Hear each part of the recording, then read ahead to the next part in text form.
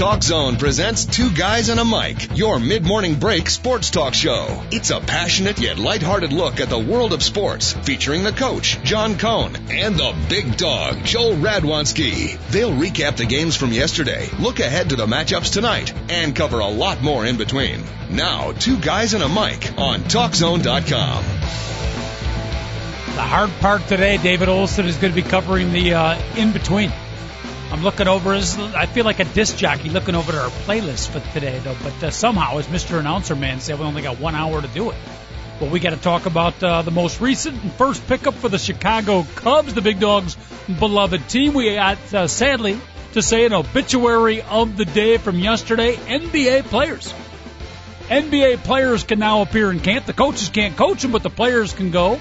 We got the Boston Red Sox already fighting the hiring of Bobby Valentine. We got the ACC Big Ten Challenge, college basketball on the docket, NFL football preview, Bears in Kansas City, some other games, college football conference championships, and I got to go down to the list. We got to play our regular baseball Hall of Fame game. I think we call it Yay or Nay with the Bigg Dogg, Joe Radwanski, as I read off some of the names eligible for the Hall of Fame list, and you can get a yay or a nay. Without further, Joseph Adu. It's tough to get it all in today. We will do our best, but let's welcome in our partner checking in for the via the telecommunicated phone lines out in Aurora, Illinois. Bigg Dogg, Joel Radwanski. Bigg Dogg, how are you? Bigg Dogg. Testing 1, 2, 3. The following is a public service announcement. If you cannot hear this, this means in the case of an emergency, you would not be notified. In fact, there could be an emergency right now, and you would not be notified. Yeah, he was there a second ago, and now he's gone. We're trying to get a hold of him. He probably got so scintillated by my open, probably so freaked out by my open that he probably was almost ashamed or maybe afraid to come on the show. Who knows? 888-463-6748. Any of those topics we just threw at you, you want to call up and comment on, you can do it now or anytime along the way. Love to hear from you again. 888-463-6748. Let's check in for the second time via the telecommunicated phone lines, and it is still my good partner, Joel Radwanski. Bigg Dogg, are you there this time? Yeah, I mean, I thought I was there last time. I'm not exactly sure what happened, but just a minute ago, a friend called me, and she was like, hello, and I'm like, well, wasn't there. Hello. One ringy-dingy, two ringy-dingies. Don't like that whatsoever. So we're going to play Hall of Fame, yay or nay, because that's probably one of my favorite games. I know that. And we do that. As soon as I saw it in the paper today, we got to do that for sure, yay or nay on the Hall of Fame people. Maybe we'll do that right up front so we get to it. But lots to get to, Bigg Dogg. No major stories, but lots of niggets and nuggets. Yes, David. Is it possible that nobody can go in? Bigg Dogg? Hall of Fame? Could they be all nays, Bigg Dogg? Is that possible? For what? Which sport? Baseball. The Hall of Fame. Because I was looking at that list, and I took a brief look at it, and there's not a guy on there that I would say, oh, yeah, put him in my opinion, anyway. Technically, yes, I guess they could. If they got 0 people with 75%, and this isn't a year where the Veterans Committee votes somebody in, I guess there's technically somebody could. This could be a year where nobody goes in. It's never happened before. Just to let you know, there's always, since the Hall of Fame started in 1933, there's been someone in every single year. One of our emailers, Manny from Rodriguez, wants to know: is this possibly the year that Manny from Manny Trio sneaks in? Well, considering the power surge for middle infielders in the 1990s, the steroid era is going to cost Manny Trio his Hall of Fame. Don't complain to me. Talk to Manny from Rodriguez. Okay. All right. Well, I got the list in front of me. We'll go down it, but just before, set the table a little bit. Bigg Dogg, everything good with you? I know you haven't been feeling well the last 3-4 days. You've been holed up in the compound. Any chance you were able to get a little fresh air yesterday? Yeah, went out to a Woodman's and did some shopping yesterday. It was pretty good, and I feel much better. Actually, I wrote something about yesterday's show. I felt so much better. I felt clean-headed. Like, I had so much pressure in my head, and finally it was relieved that I don't know, that I wrote something about you saying Austin Rivers was the greatest most ready offensive player that you've ever seen in college basketball. Yep. Come into the game. Yeah, I know it sounds a little ridiculous. I would defy anybody to tell me a player that came in as a freshman in the beginning and had better offensive game than Austin Rivers. I wrote like a 500-word little snippet about who I thought was better, just to let you know, Coach. You did. Well, and I really do believe that I got you on this one. I think you're going to be like, yeah, I think you're right. All right, I don't want all 500 words, but throw me a couple names. Chris Jackson, number one, and that's the only one I'm going to throw out there.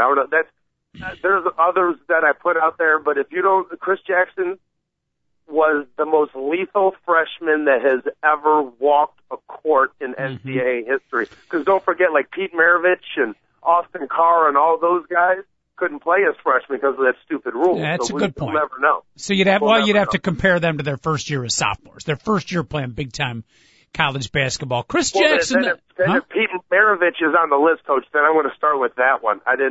So we'll go with another LSU guy that led the nation in sports. I would argue that Maravich, shooting wise, probably better than Austin Rivers, but he couldn't get to the basket.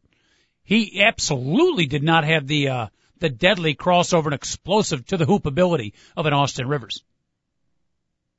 I mean, are you really comparing Pete Maravich to Austin Rivers? I'm not. Who knows where the career may go? I'm just saying from an offensive game standpoint, and I even alluded to, or I didn't allude to it, but I added on at the end of it that I'm not sure the Duke team is going to be all the better for it, because when he dominates the ball, I'm not sure their team is better. But from sheer offensive skill, the guy has a sensational talent. I can't remember a player who could shoot from distance, who could take it to the hoop with the explosiveness, strength, and control and body control that and still Bigg Dogg had the stop and pop mid-range game. I don't think anyone has ever come into the game with all three of those things.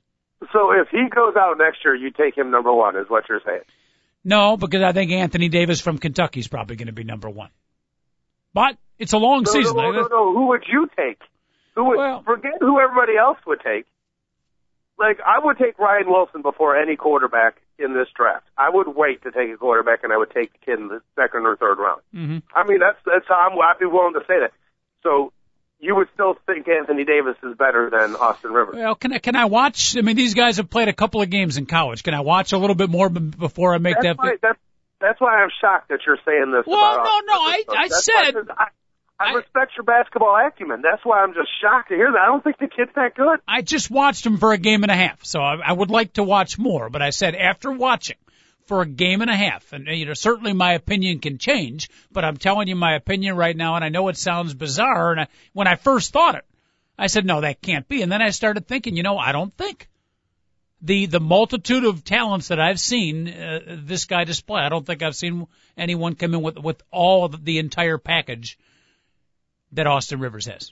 You know what, Coach, is I got to tell you, what's been bizarre for me is for the last 2 days, I have sat my butt on the couch. I didn't feel very good, so I was like, I'm just going to watch some basketball. I can't tell you how awesome it's been from 6 o'clock to 10:30 at night watching 6 college basketball games. Two sets of 3 games at a time on ESPN, ESPN2, ESPNU, watching the Big Ten ACC Challenge. Obviously, it's a lot more enjoyable for me considering that the Big Ten, got it done this year and won 8 out of the 12 games. Woo!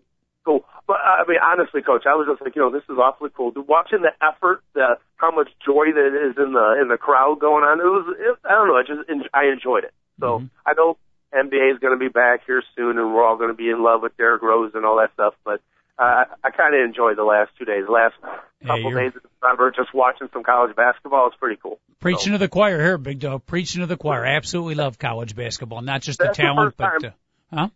I'm sorry, that's the first time I've done that since the 80s, Coach. 2 days in a row, watched nothing but college basketball straight. That hasn't happened since the 1980s if it wasn't the tournament time. Being sick does have its benefits. Yeah, I guess it does. Coach. Does have its benefits. Well, I'm glad you were able to enjoy that, and I'm glad the Big Ten was able to knock off the ACC 8-4, even though they won the grand finale. North Carolina beating Wisconsin in a pretty good game, but the Big Ten did dominate. Let's get to that in a second, but we had the Hall of Fame right up there. Let's play a little yay or nay, and David Olson is saying that you might go nay on every single one of these guys. He might be surprised.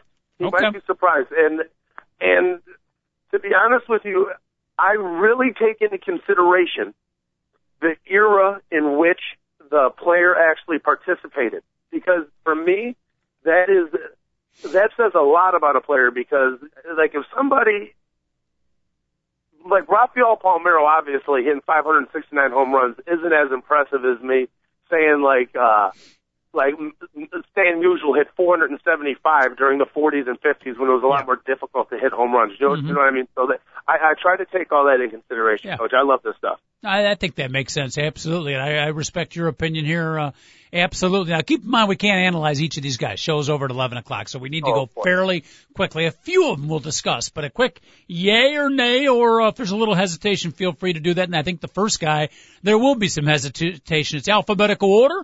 You want to play along with the Big Dog, jump on the phone lines, 888-463-6748. It's always popular holiday game called Yay or Nay, available in your local bookstores as we speak. And this, of course, based on the Hall of Fame. Jeff Bagwell. Right off the bat, a tough one. Okay, no, he belongs in, but not right off the bat, without question. I would vote him in his fifth year. Okay, this is a league MVP in 1994. Had one of the greatest seasons ever in 1994. Hit 368 with 39 home runs in only 113 games in the strike-shortened season, Coach. He's awesome. By the way, he shares a birthday with Frank Thomas. Just let you know. Next day. I'm going to put him on the fence, and I lean towards you. Not as confidently, but I'll put him in. He's close. Jeremy Burnitz. Absolutely not. Vinny, nay, yay or nay, please. If you want to say absolutely nay, you can do that, but stick with the theme of the game. Vinny Castilla. All they could hit was a fastball, Nick. What? Vinny Castilla is the only player in Major League history to have the exact same statistics, average home runs and RBIs in consecutive seasons. In 1995 and 1996, he hit like 319 with 40 home runs and 115 RBIs in consecutive seasons. How do you say nay in Spanish? No. All right, here comes another tough one. Maybe not so tough. Juan Gonzalez. I'm going to say no. Career home runs for him is probably in the high 300s, and he was only dominant for about 5 years, so no. Yeah, I would tend to agree. That's a fencer, but and the era that he's in, his same statistics, if he played in the 1960s, I would say he's in the Hall of Fame. But no, he doesn't belong in. Okay, Gonzalez, no. They're both on the fence, but Gonzalez, no. Bagwell, yes. Little controversy on the yay or nay game with the Big Dog, Joel Radwanski. Right now, many of our listeners in the Dominican Republic and Latin America not real happy with you, but it's not over yet. Give the guy a chance. All right, Brian Jordan. No. Barry Larkin. Barry Larkin is already in the Hall of Fame, isn't he? Absolutely, Barry Larkin is in. No, he's not in. He's not in. Okay. Then he's a first ballot Hall of Famer, Coach. First ballot? No. No, this is like his third year of eligibility, and he hasn't made it in. The Big Dog's opinion. He belongs in. He should have been in last year. I'll buy belongs in, and I still think it's somewhat of a fence, but I'll go with you belonging in. He's not a first ballot. Okay, he's a career. He hit for at least 295.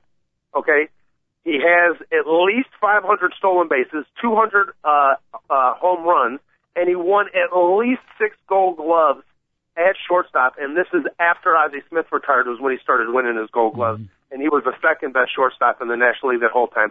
The best base runner in the National League outside of Scott Rowland. How do you say yay in Chinese? I'm going to find out very soon, I hope. Thank you very much. Please. All right, Larkin is it, according to Big Dog, the always popular yay or nay here. Javi Lopez. No. Yes, David. I was going to say Larkin finished third last year and didn't make it in behind. I think he's a likely candidate to make it this time. Edgar Martinez. I would put Edgar Martinez in around his fifth year also. He's the greatest DH ever, but I mean the guy never fielded anything, but his numbers are staggering. His numbers are truly staggering, Coach. Really? So, I have to check out the numbers. My instincts, and I always go by players that I consider dominant. It just would not quite, it's the Hall of Fame. The Baseball Hall of Fame to me is more special than any other Hall of Fame. It's more elite. I would not put Edgar Martinez in that particular. What you need to do right now is go to baseballreference.com, type in Edgar Martinez and type in the people that are most like Edgar Martinez. Right. It'll blow your mind. You're gonna be like, oh, those are pretty good players. Players like Mickey Mantle are gonna come up, Coach. So, as a matter of fact, I'm going to do it right now. I'm going to look up Edgar Martinez. But Edgar Martinez belongs to make it into the Hall of Fame after like a 5. Because I agree, he's a DH, but his numbers are as good as anyone in his era. All right. And he played in Safeco Park, which is obviously a pitcher's park. All right, so we got a yay for Edgar Martinez from the Bigg Dogg and nay from the coach, Don Mattingly. Oh, Donnie Baseball. You know what? His career was so short.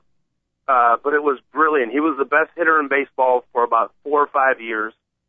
And no, Don Mattingly does not belong in the Hall of Fame, Coach. Another close one. Okay. No, they're very close one. Sitting on the fence, but we're going to lean towards nay, huh? How about the crime dog, Freddie McGriff? You know, Fred McGriff had a 30 home run season for 5 different teams. At one time, he had the record for the most home runs in different ballparks, but no, he is not an elite ball player at all. Yep. So. I don't want to spend a lot of time on this one, but the name is out there, Mark McGwire.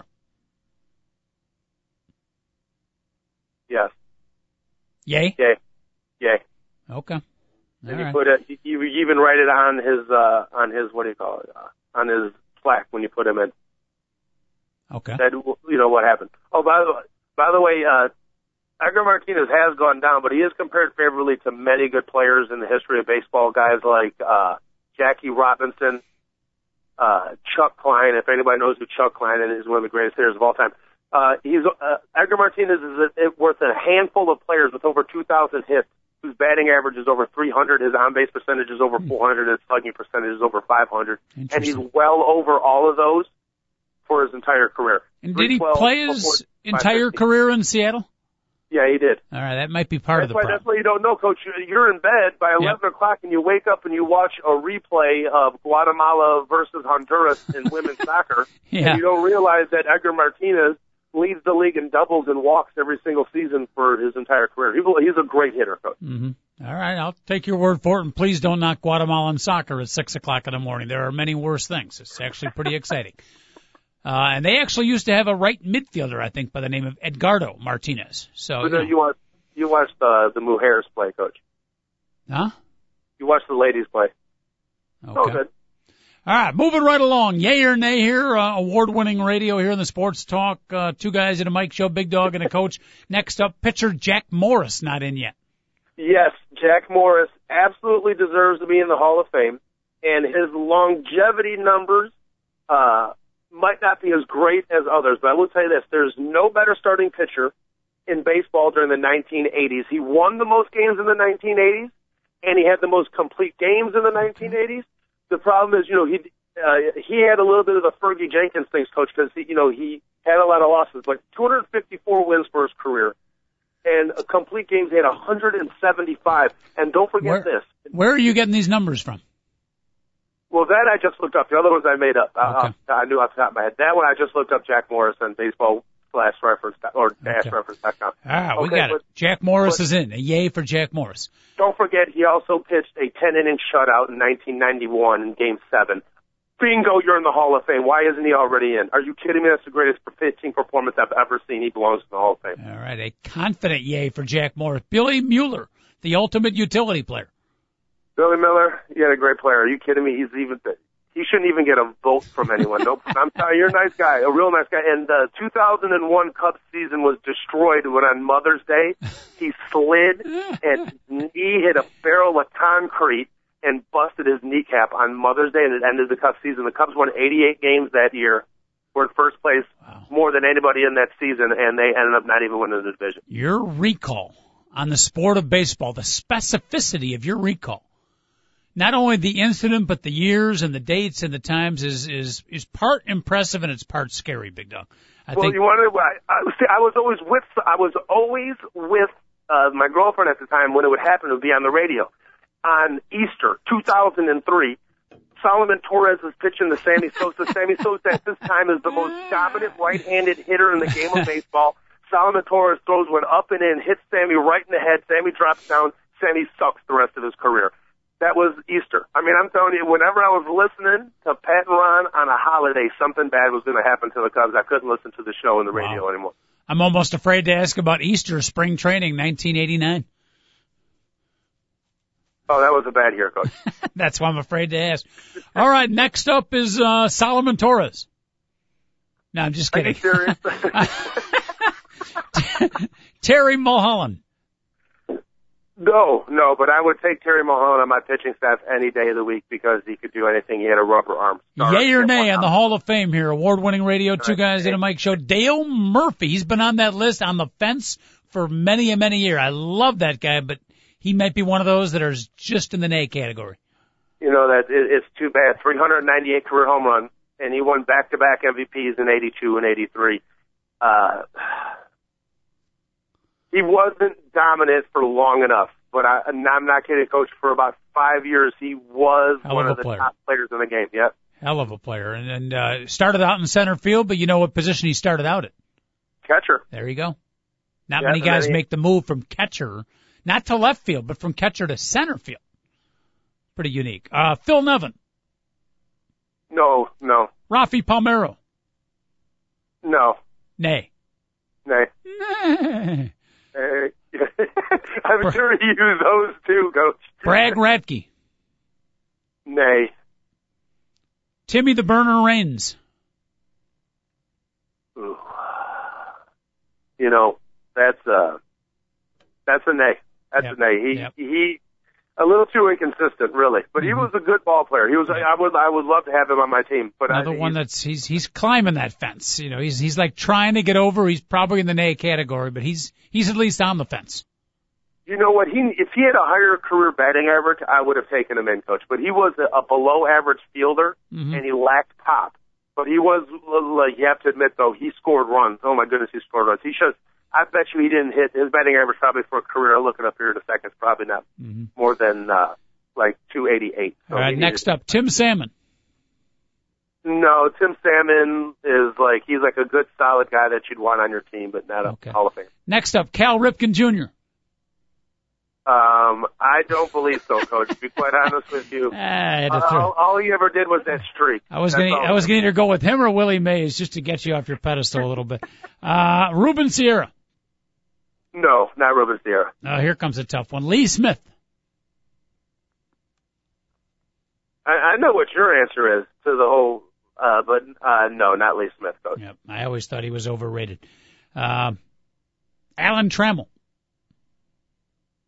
You know what? He's a gutty and gritty ball player, but him and Lou Whitaker are not Hall of Famers. They're not Hall of Famers. They're really, really, both of those guys are really good ball players. Those guys, Alan Trammell was like the poster boy for the just really good, better than good, really good Major League Baseball player that's, not quite Hall of Fame, but he was still a heck of a baseball player. Alan Trammell kind of embodies that exactly. By the way, I saw that Tim Raines hit 294, so his batting average is a little higher than I thought, just to let you know. But he only had 170 home runs. But for stolen bases, pretty good, 808. And by the way, he does have the highest stolen base percentage of all time. So one of our listeners, Tommy from Troublehorn, wants to know, should Alan Trammell make it as a bench coach? You know what? If he does it long enough, he might hold the record for most losses as interim manager. Because if you think about how many times he has to take over for somebody and just lose as an interim manager, it's really amazing. So if you think about it, the Hall of Fame is all about records, Coach. So, I mean, he was an all-star player. He hit, for his career, 285, which is pretty good. And his best year was 1984, but Willie Hernandez won the MVP that year. So that... Okay. Next up on the docket, we're down to the W's here, winding up near the end of the always popular, semi-popular yay or nay in the Hall of Fame game with the Bigg Dogg, Joel Radwanski, our baseball historian here. This is a tough one. Larry Walker. Very tough. Now he reminds me a lot of the Dale Murphy part, okay? And I'm going to say no for a couple reasons. Larry Walker's numbers are staggering, Coach. He is phenomenal. In consistency and in longevity, both. But here's a couple of things that go against him. He got hurt way too often, and he would miss half a season like every other year. So like, he was never in the lineup. But like in 1997, he had 366 with like 49 homers, one of the greatest years ever. But he played in Colorado, so all of his numbers are a little bit inflated. It's a steroid era. So he's Dale Murphy with a little bit better numbers than Dale Murphy. They're like the same player, honestly. Mm-hmm. Incredible fielders, great base runners, cannon for arms. One is a left-handed batter, and Dale Murphy was a right-handed batter. So they're right on the fringe. But I tell you one thing. I will take Larry Walker, a healthy Larry Walker in the mid-90s on my team. You can build a franchise around that. That was a hitting machine, just a pure hitter. And the best right fielder in the game of baseball. See, that part I didn't realize, because I was going to say, along with you, on the fence, similar to Dale Murphy, awfully close climbing the fence, but probably just barely on the Nay side. I don't remember him. If he was that great of a fielder, that might be enough to have him climb and fall over to the Yay side for me. Well, Coach, the game that the biggest nerds on the planet plays called Stratomatic Baseball. I think I told you this. I would play this game for years. We would all meet together. We drafted teams, and then we kept our teams together and redrafted every year and traded, and it was awesome. Okay, and we would meet together for like a weekend where we would sleep for like 3 hours and play this game nonstop. It's a great way of getting girls, by the way. It's phenomenal, Coach. I swear to you, this is no joke, and I know I'm not the best looking guy in the world, but I swear to you, out of the 8 guys in this league, the other 7 guys were virgin. And I think some of them were married and were still virgin. Okay? I'm almost afraid to ask, but how old were you when you were playing the game? I started doing it right when I got out of college. Oh, boy. And the first season, so it was 1994, so the first season we were able to use with the cards were 1993. Mm-hmm. I played it all the way until the year I started doing the radio show with you. So you do pride yourself in your community game as the only non-virgin in the Stratomatic League. Because of that, did you automatically get the first choice, or were you relegated to last pick in the draft? Well, no, it always the first draft was the snake-like draft where you go back and forth, and then after that we drafted by how you finished the year before. Okay, not when you were finally able to be with a woman. That had nothing. Not after you would consummate the relationship. No, that would not happen. But Coach, okay. I mean, I was in there, and there was guys that were out in public with sweatpants on and T-shirts tucked into their sweatpants. Okay, and they had, I'm not kidding, because it was some of the craziest stuff I'd ever seen in my entire life. I've never seen, it was a convention of nerds. I absolutely love these guys. Love them. The one guy who consummated his relationship with the Rocky Calavito Cleveland Indian card, I thought that was definitely taking Stratomatic to the next level. Oh my God, there was this one nerd. I was the second youngest one in there. Oh my goodness, Coach, this kid, when I would draft somebody in front of him, one day, he weighed probably 190 pounds less than me, and I weighed 200 pounds at the time. I thought I was going to fuck this kid. It was pretty funny. All right. Another tough one, and then I think we can finish off with 2 easy ones. Bernie Williams. Actually, not that tough.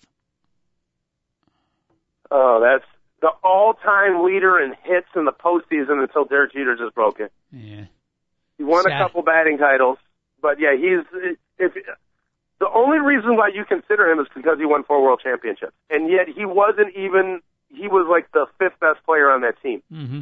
He really was. but he was always, he hit 320 with 25 home runs every season for that team for like 6 years straight, but no, he's not a Nay. Yep, I would agree with you. Close, but not quite in. Tony Womack? No, Coach. By the way, on my scale of 1 to 100 of how rude he was to me at Nike Town, Tony Womack was in the high 80s, which is one of the highest that I've ever given out. Cool. Tony Womack's a POS. Very cool. And finally, Eric Young, the ex-Cincinnati Red and LA Dodger. Nay. All right, so there it Eric is. Young, Cincinnati Reds. Pardon me? Eric Young was a Dodger and a Cub and a Colorado Rocky. That's Eric Young. Thought he played with the Cincinnati Reds, but it really doesn't matter. Either way, we're going to say nay to Eric Young. All right, nicely done, Bigg Dogg. You put some people in. I think if the Hall of Fame voters, and of course for the 10th consecutive year, we have thrown your name out to the Hall of Fame committee trying to get you to have a vote, and you'll be happy to know for the 10th consecutive year, we never heard back from them. So I'm assuming you still don't have a vote. I guess I couldn't handle the pressure. I don't know enough about baseball to that's deal with the vote. Not even an issue. You're more than qualified. They just, they won't recognize you. There's a writer up in Canada, I think, that has taken your spot. All right, nicely done. 888-463-6748. The phone number. David Olson gave me a little bit of a quizzical look when I said we do have, sadly, an obituary of the day. Big Dog, are you aware which pretty good athlete passed away way too young yesterday? I have no idea. Chester McLaughlin. Oh, Chester McLaughlin died? Defensive lineman for the Oakland Raiders. I heard about it first when I think it was Brett Musburger and Jay Billis doing the, I think it was Musburger, maybe somebody else, doing the Wisconsin-North Carolina game yesterday. And somewhere in the fourth quarter, Brent had mentioned, or like a couple of weeks ago, he had seen Chester McLaughlin with his kids at a particular outing, and, you know, how sad it is that he had passed away, and, you know, thoughts and condolences to the family and everything. So they announced that in the basketball game, but only 42 years old, Big Dog. We don't know how he died, but Chester McLaughlin, heck of a player and a great guy. You know, Chester McLaughlin, he was, I mean, legitimately, I know there's a bunch of massive dudes in the NFL now, but he was the biggest guy in the NFL in the mid-'90s. That guy was massive. That's too bad. He was good. He's probably one of those gentle giant guys, because I always remember him being a good guy. Yeah, so. Well, sadly, the fact that he was that massive, we don't know, obviously. We've checked with our in-studio doctors, but we can't find our in-studio doctors. I think most of them have been either debriefed or arrested, I'm not sure, but possibly because of the weight, Big Dog. A lot of these football players do pass away at an age way too young. If I am not kidding you, Coach, you know, I have an 18-inch neck. This guy had at least a 23-inch neck. I'm not kidding you. His neck was at least that big if you see a picture of him. I'm sure you'll see pictures of him over the next couple of days. Mm-hmm. Yep. That's too bad. Very, very sad. All right, moving on. Let's stick with a little baseball theme real quick here. The first pickup of the Jed Hoyer, Theo Epstein, new regime for the Chicago Cubs. Love your opinion on it. They pick up, they don't pay a ton, but still, 2 years, $10 million, 32-year-old right fielder from the KC Royals, David DeJesus, now a member of the Cubs. Your thought? Yeah, I do believe he was playing on the A's last year, and I got to tell you something. This is a phenomenal pickup for a couple of reasons. Good.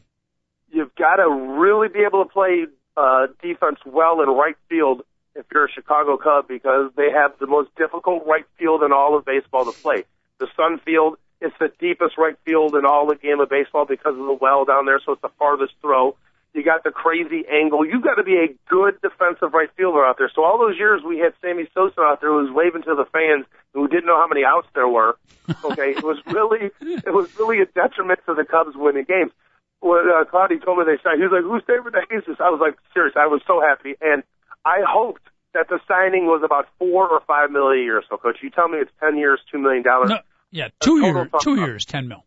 A total thumbs up to that deal. I mean, the guy's not a superstar, but by the end of the year in September, you're going to look back and say, wow, he had a really good season. So I love the pickup. Long as he doesn't take minutes away from my guy, Tyler Colvin. That's what I'm worried about. Tyler Colvin's going to be compensation for, well, you're just trying to get me angry, right?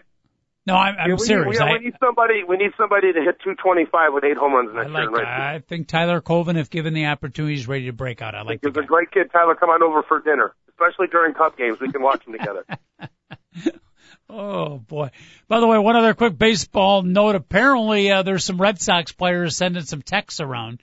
And already a bunch of, I don't want to build up the story bigger than it is, but there's already a little bit of controversy about the hiring of Bobby Valentine. Some of the players not all that thrilled. Well, if they could have won one more game in September besides the 8 they won, they wouldn't have to deal with Bobby Valentine with it. Ah, a little zinger. A little zinger from the Big Dog. Nicely put. They get to wake up in February, one February morning and go on vacation in spring, and for about 4 hours a day get to play baseball. I wish I could do that. And then after that, they get paid millions of dollars a day. I still worry about, as much as I love the message of Bobby Valentine and the message being, and you described it yesterday, love the game, enthusiasm. He has fun with it. He smiles. He's intense. The guy's just passionate about baseball. I love all that stuff, but there's still something about the guy. And again, I remind you that the baseball season is 162 games. That if you have to deal with him day in, day out, it could become grating. Coach, he isn't in your face all the time. That's the funny thing about how he manages. That's everybody that has dealt with him. It's cool because yesterday I was watching a few things. John Kruk talking about him and Earl Hershiser talking about him so glowingly was phenomenal. And they were like, the guy is just a joy to be around. He's just happy all the time. And if you don't want to be around this guy, then you really have an issue, is what they were saying. They're like, and I heard, he's like, and from both of them, they're like, from some people I heard he was great, some people said he was horrible. So he's like, and looking back now, those people that said he was horrible are always in a bad mood, and they really never did anything. I love John Kruk talking about it. Okay. I wanted Bobby Valentine as the Cubs manager. I didn't get him, but I'll stick. Well, I'll go to bat with Dale Swain. I guess I'll have to. Mm-hmm. So. Two completely opposite personalities. All right, I'll go along with the Bobby Valentine. I'm gonna give it its due opportunity, and I do love the message, and I do love the enthusiasm and the passion for the game. That's stuff I've always believed in, so hopefully it works for Bobby Valentine.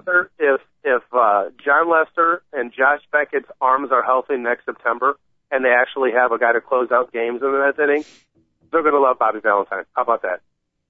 It all depends on how those two guys' arms feel. And other than that, there's no other thing to worry about whether they like Bobby Valentine. Because if they hurt next year, then Bobby Valentine was the problem. Is it too early to start thinking about the pitching matchups? Because under Theo and Jed Hoyer, I've got the Cubs going to the World Series next year. Maybe not winning it, but I've got them being in the series. Is it too early to match up the pitching rotations as the Cubs take on the Red Sox in the 2012 series? You know, the Fox is willing to pay for all the bribing that it takes to get the Cubs and Red Sox into the World Series and make it 7 games. You realize that? I mean, they're willing to pay you serious cash, whatever you need, whatever Major League Baseball needs to make it happen. Fox will pay it. Okay. All right. Talk to the home plate umpires. Maybe they can arrange something. All right, let's move right along real quick now. David Olson's been talking about the end of the NBA lockout, coach, and Bigg Dogg. You guys haven't been talking about that. People got to get excited, and we should mention the lockout is over, obviously, but it's kind of weird. But apparently the players today, for the first time, they can go and practice at the facilities, Dog, but the coaches cannot work with the players yet, so it's kind of odd. And they have to sign a waiver when they enter the building that if they slip on some sweat because they don't have one of the ball boys there with the broom to swipe it up, and they hurt themselves, that their contract is null and void. Interesting. Cracked up, isn't it? Not just null, not just void, but both null and void. See, I always told my lawyer, give me a contract. I don't mind if it's null. I don't mind if it's void, but it can't be null and void. Both those are killers. Yeah, because a good lawyer can work around and get the other one back, right? Yep. If you have the null, you can get the void back. I personally am a little have a preference to null, but, you know, some people might go the void way. But interesting. All right, so I didn't know that. So they're under their own liability. That's interesting. And now the NBA contracts, how many of them are guaranteed, Bigg Dogg? From the last time I checked, which was never, it's still 0, Coach. They're all guaranteed, Coach. So every one of them is guaranteed. Well, but you just said if a guy slipped and tore up his knee, would he get the money? That's supposedly with these waivers, it's like some weird things where until practice starts on December 9th, you had better not mess up. It's like some strange stuff going on right now with the way the collective bargaining agreement is going on, because they're still under the whole other labor contract. Okay, so they don't want to have to pay out a medical bill for somebody that gets hurt between when the old one is getting done away with and the new one is starting on December 9th. You see what I'm getting at, Coach? Absolutely. Okay, so that's why they're just like, don't get hurt because you're going to be screwed. So if you go get your own health insurance, so in case it's more get your own health insurance than it is we're not going to pay you if you get hurt. Interesting. For transcripts of Bigg Dogg's description, you can write to us here at the Mike Two Guys email address, and we will send you the description that the Bigg Dogg just all confused us with. Can I give you a hint though? What happens? Absolutely. If Carlos Boozer trips over another dog and breaks his ankle, and on the same day he falls into Derrick Rose and Derrick Rose breaks his back. Okay, here's what happens. They still pay Derrick Rose's contract, and Carlos Boozer, they're like, oh, sorry, we have a whole new labor agreement. Your contract's null and void. So it's a selective agreement. Yes, exactly, Coach, because the owners have all the power at that point. Gotcha. So. Gotcha. By the way, we just got an email from Steve from Swisher, who says his Park District basketball team last year was nicknamed Null and Void. That's not bad for a team name. Could be a rock group. Or like, a 2-on-2 game. Yeah. Or 3-on-3 team, null and void. I like that. It's not bad. By the way, speaking of rock group, real quick, give me some advice. I'm driving my kid and his friend to the United Center tonight. They got tickets for Jay-Z and Kanye West. So my question is, now they don't want me coming in with them. My question is, Bigg Dogg, I'm debating, I got to pick them up too. So one, how long do these concerts last? Am I worth just hanging around and reading a book in the car? I don't want to drive home and then go back to the United Center. Is there a chance I can hang around and, at the end of the first quarter, so to speak, get a ticket for like $10 or $15? What's your advice for the adult that might not driver? Be a bad idea. That might not be a bad idea. Is that if I were you, go park at the Billy Goat Tavern, which is right there on Ogden and Madison. Okay. Mm-hmm. Go get yourself a triple cheeseburger. Okay, eat some cholesterol. You'll work it off tomorrow. I promise you, Coach. Don't worry about it. Enjoy yourself. Okay. Watch a little bit of the Eagles take on the Seahawks. Okay. Drink yourself a Billy Goat lager. Ask the guy about the parking situation and if you can leave the car there, and then walk over and get yourself a $10 ticket, and hopefully they play New York, and then you'd be in good shape, Coach. Wait, is this establishment you're talking about? Is it walking distance from the United Center? I just said Ogden and Madison. It's right there, Coach. Really? You'll walk out and you'll see it. It's beautiful. The best place to hang out. I got to tell you, if you're going to a Pearl Jam show, you should go to that Billy Goat beforehand, Coach. I went there about 15 years ago to that Billy Goat Tavern right when it opened before a Pearl Jam show, and there was about 500 DJ heads. So there are. I didn't even realize there were establishments in walking distance, so I could actually park at the United. That's the only one within walking distance you want to go to. Okay. What will the crowd be in at that particular bar on a Jay-Z Kanye West? I don't know. I haven't been there. Okay, Coach? But as long as you have rims and they're spinning, you'll be okay. Okay? How long do the concerts, like 3 hours? Yeah, you're looking at 3 hours. That sounds about right when you think they've, because they'll have somebody on for like 45 minutes beforehand, and then 15 minutes later they play for 2 hours and it's over with. I'm guessing, because I know like Pearl Jam shows, Coach, are like 5 hours, because they play like an hour, and then Pearl Jam plays for like 3 hours.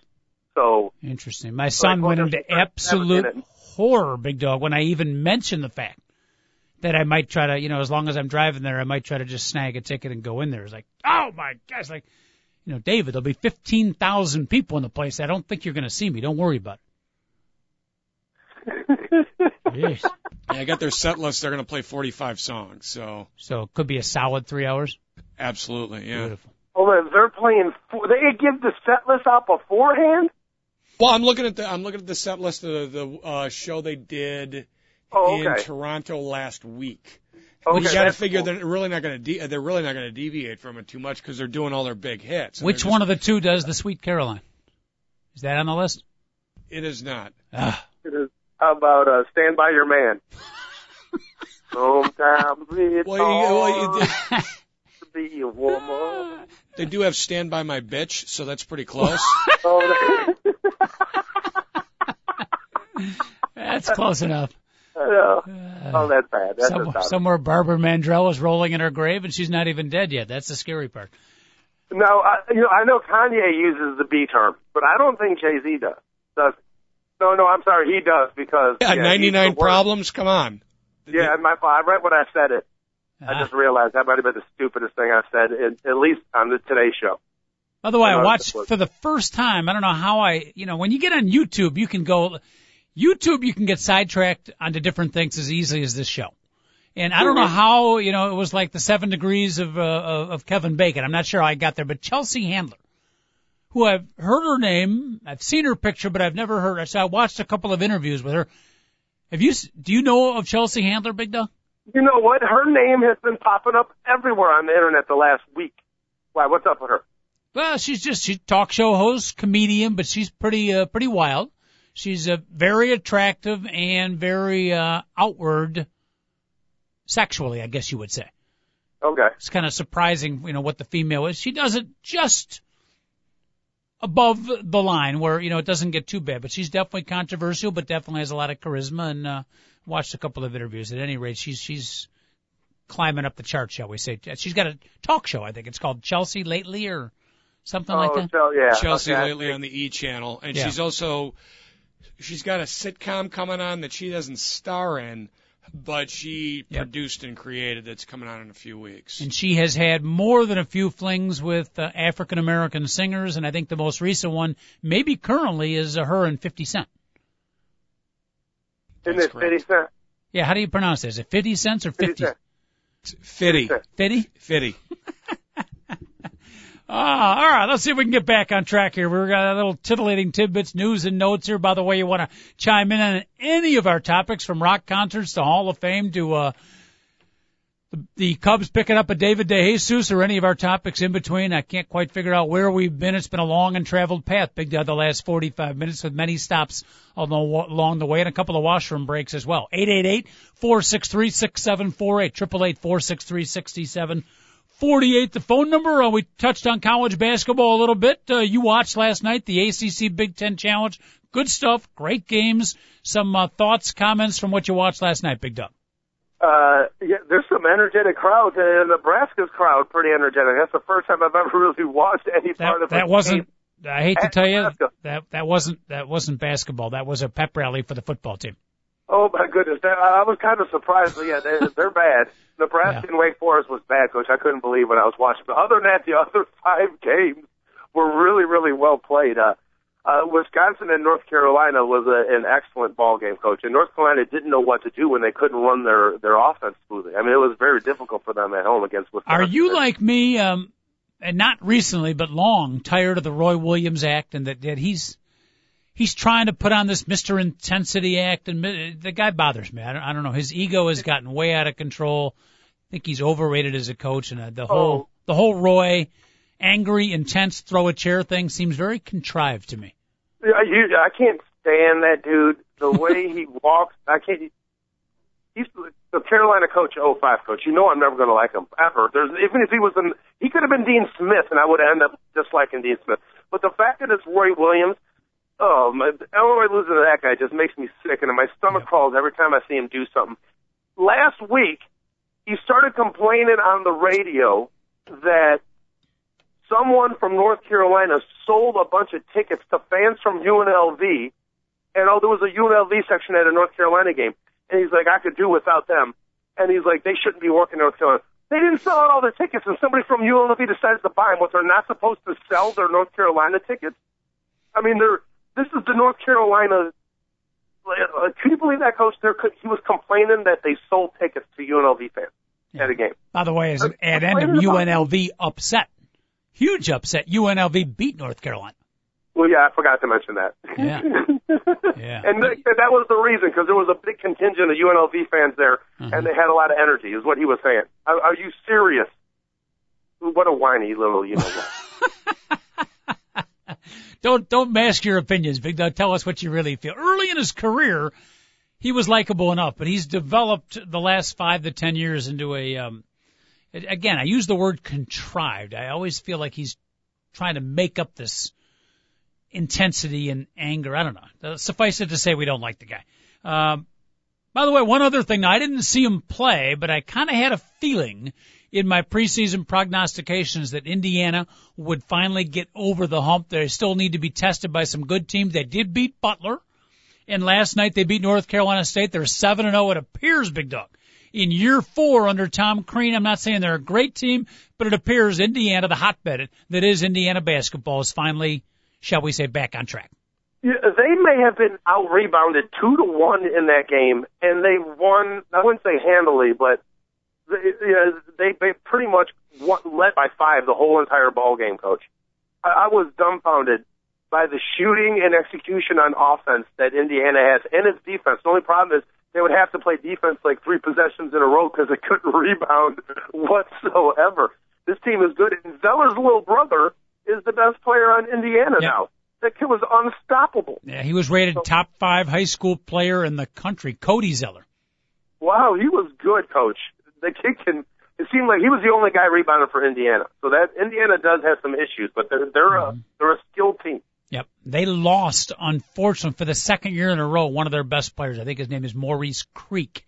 And that really, really hurt. He might have been the guy to really get him maybe even to the upper half of the Big Ten this year, but they lost him, so they'll probably still struggle a little bit, but clearly they're, they've been brutal the last 3 years. They're much better now. But the Big Ten, 3 consecutive years, Big Dog, and this was the first year, it was clear that the Big Ten was better than the ACC, if not at the very top. The depth of the Big Ten is much stronger than the ACC at this point. Yeah, and 4 of the 8 Big Ten wins came on the road. So it's, and the matchups were pretty fair this year. And sometimes I've complained about, like, the strange way these matchups have gone. It always cracks me up. Like, I looked at the ACC Big Ten Challenge matchups yesterday, and it seems like when they go to neutral courts, I swear to you, like, 3 out of 4 of the neutral courts are, the names are Raleigh, North Carolina, or Greensboro, North Carolina. Mm-hmm. Very rarely do you ever see Chicago on there, or Detroit. It's always, like, in North Carolina. So, I don't know, I've always felt, as a Big Ten fan, we always kind of get the short end of the stick in it, but now we don't have to worry about it. It's all good. I can finally breathe easy. We're finally getting some respect as a basketball conference coach. But they finally earned it this time, which is nice. Yep, no question about it. Southeast Conference and the Big East start their challenge next couple of days. More college basketball coming at you. Tomorrow's officially a Football Friday here in the Two Guys at a Mic show. We'll play Beat the Schmoes, preview a lot of the football games coming up this weekend, but we do got a lot of conference championship battles. You alluded to it tonight. We got NFL football, and I think there's a college football game involving West Virginia, so if you need your football fix, you got it tonight. But some interesting games coming up, Big Dog. Michigan State and Wisconsin playing for the first ever. This will be a trivia question. When you're like 75 years old, you'll be able to tell your grandkids or, ask them the trivia question. Who won the first ever crossover Big Ten championship? Michigan State, Wisconsin. Should be a good ball game. And, of course, it's a revenge match, right, for that Hail Mary touchdown pass? Yeah, when Michigan State pulled one out of their you-know-what and won 37-31 and ended Wisconsin's perfect season at the time. Mm-hmm. This is going to be one heck of a football game, Coach, and I'm glad the 2 best teams are playing for the Amos Alonzo Stagg Trophy. So, and the winner goes to the Rose Bowl, Dog? The winner goes to the Rose Bowl, Coach, and they will be taking on the winner of Oregon UCLA unless total chaos happens over the next week and Oregon somehow ends up in the national title game. Okay. Wisconsin, Oregon, that would do things for me as a Rose Bowl matchup. I'm really hoping so. I want Wisconsin to win. I really think they might represent the Big Ten a little bit better against Oregon than Michigan State might. There are some, by the way, as a sidelight to this game, there's some people calling this the Illinois Coaching Bowl. In that 2 of their leading candidates, and who knows, this is the media speculating who the leading candidates are. We found out many times in the past year that the actual selection is someone completely off what we, are hearing from the media. But at any rate, Paul Chryst, the offensive coordinator for Wisconsin, a leading head coach candidate for the Fighting Illini, and Rich Narducci, I believe it is.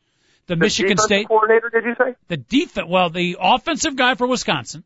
Okay. And Michigan State's defensive coordinator is a prime candidate also. So maybe Mike Thomas, the athletic director, is going to watch this game. Whichever offense or defense might dominate, that might be the next coach of Illinois. It might be the Illinois Bowl game on Saturday, Big Dog. I had no idea that story was involved, Coach. I'm glad. I probably would have found out by the time the game started, but I'm glad you let me know that. And if the Michigan State coach comes, please bring your defensive line with you, please.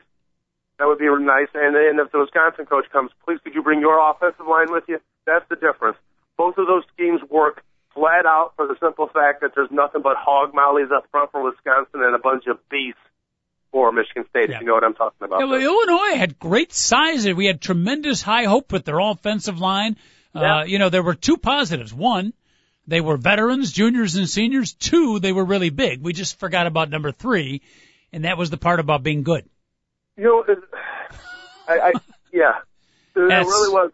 The offensive line took a step back from last year to this year. And I include the 6-game winning streak because if you remember, I was saying, the offensive line is not playing like we thought they should, and they were 6-0 at the time. If you watched our running game when Jason Ford got the ball, they literally took a step back. That was the problem. I don't blame them, though. Huh? I don't blame them. Donovan Young is going to get the ball 20 times a game next year. If we have Donovan Young and the Wisconsin philosophy punch it at you, throw it over the top and score with touchdown passes. We'll be all right, Coach. I meant to mention that after Illinois' last defeat, they had the whole firing of Ron Zook and stuff. But, yeah, there was one bright spot the last couple of games. It's pretty clear if you know football a little bit, Donovan Young is going to be, I'm not going to say great. He's got a chance of being great, but he's going to be a darn good running back. They're set at the tailback position, at least for the next couple of years. Yeah, he deserves to wear the number 5 and play tailback at Illinois because the last couple ones have been pretty darn good. Who were number 5? Mikel LaShore, and Rashard Mendenhall. Okay. I thought you were going to throw a Red Grange in there. No, he was 77, Coach. Okay. I put LaShore 1, Mendenhall 2, Red Grange 3 in my rankings of Illinois running backs. All right. I would run down some other games with you, Big Dog. There's good conference championship matchup. We may have to do it tomorrow. David Olson, you said you got a quick football note, a KFN, if you will. Yes, I do. Aaron Rodgers has been named the NFL Player of the Month for the 4th consecutive month. First time ever? First time ever. Wow. So you can pretty much give him the MVP right now. First time ever, Big Dog. Who's Aaron Rodgers? September? September? You know what, no, because he was December of last season. Okay. Okay. And then September, October, and November of this season. 4 months in a row. Not the core, but the offensive player of the month. Player of the month, yeah. And then let's face it, who was the player of the month of January last year during the playoffs? And who was the player of February in football? So he's basically won it 6 months in a row because the 2 months that aren't counted in that list, he would have won, and those are the 2 most important months in football. Yeah. Man, he's just dominating the game. Guys, both of you guys, I want you to answer this question. When is the next time the Chicago Bears are going to host a playoff game? Honestly, when's the next time they're going to win the division with Aaron Rodgers in the division? Talk to me after this Sunday. If we beat the Kansas City Chiefs, we might be on our way. Before this season, you're talking? Yeah, this year we're going to host the playoff game this season. It doesn't matter. I mean, Cutler pretty much said yesterday he's done. Yep. He's not coming back. Yeah. I'm not trying to be a doom and gloom person. I'm not saying the Bears don't have a chance to win a Super Bowl. But honestly, when you think over a 16-game season, I can't imagine right now the way Aaron Rodgers is playing. I don't know how long it's going to be until the Bears have a better team than what the Packers have with Aaron Rodgers at the helm. Injuries happen. That's all I'm saying. I mean, he goes down with a injury to his throwing arm or a knee or something like that, and he's gone for an extended period of time. Anything goes. All right. I really don't want to wish for that, but I almost feel like that's the Bears' only chance to be dominant in the division again for like 10 years. Yeah, now he's having too great a season. It would be a shame if he got injured. Let's see how the Packers do. Dog, we got to wrap it up. Football Friday tomorrow. Fill your plate, my friend. We got lots to talk about. Conference football and actually, I went down the NFL game. Pretty good slate of NFL game. But we got to get out of here right now. We'll talk to you tomorrow, okay? I'll see everybody tomorrow. Peace out, everyone. There it is. 2 guys at a mic. TalkZone.com signing off. We'll see you tomorrow at 10 o'clock. Don't be late.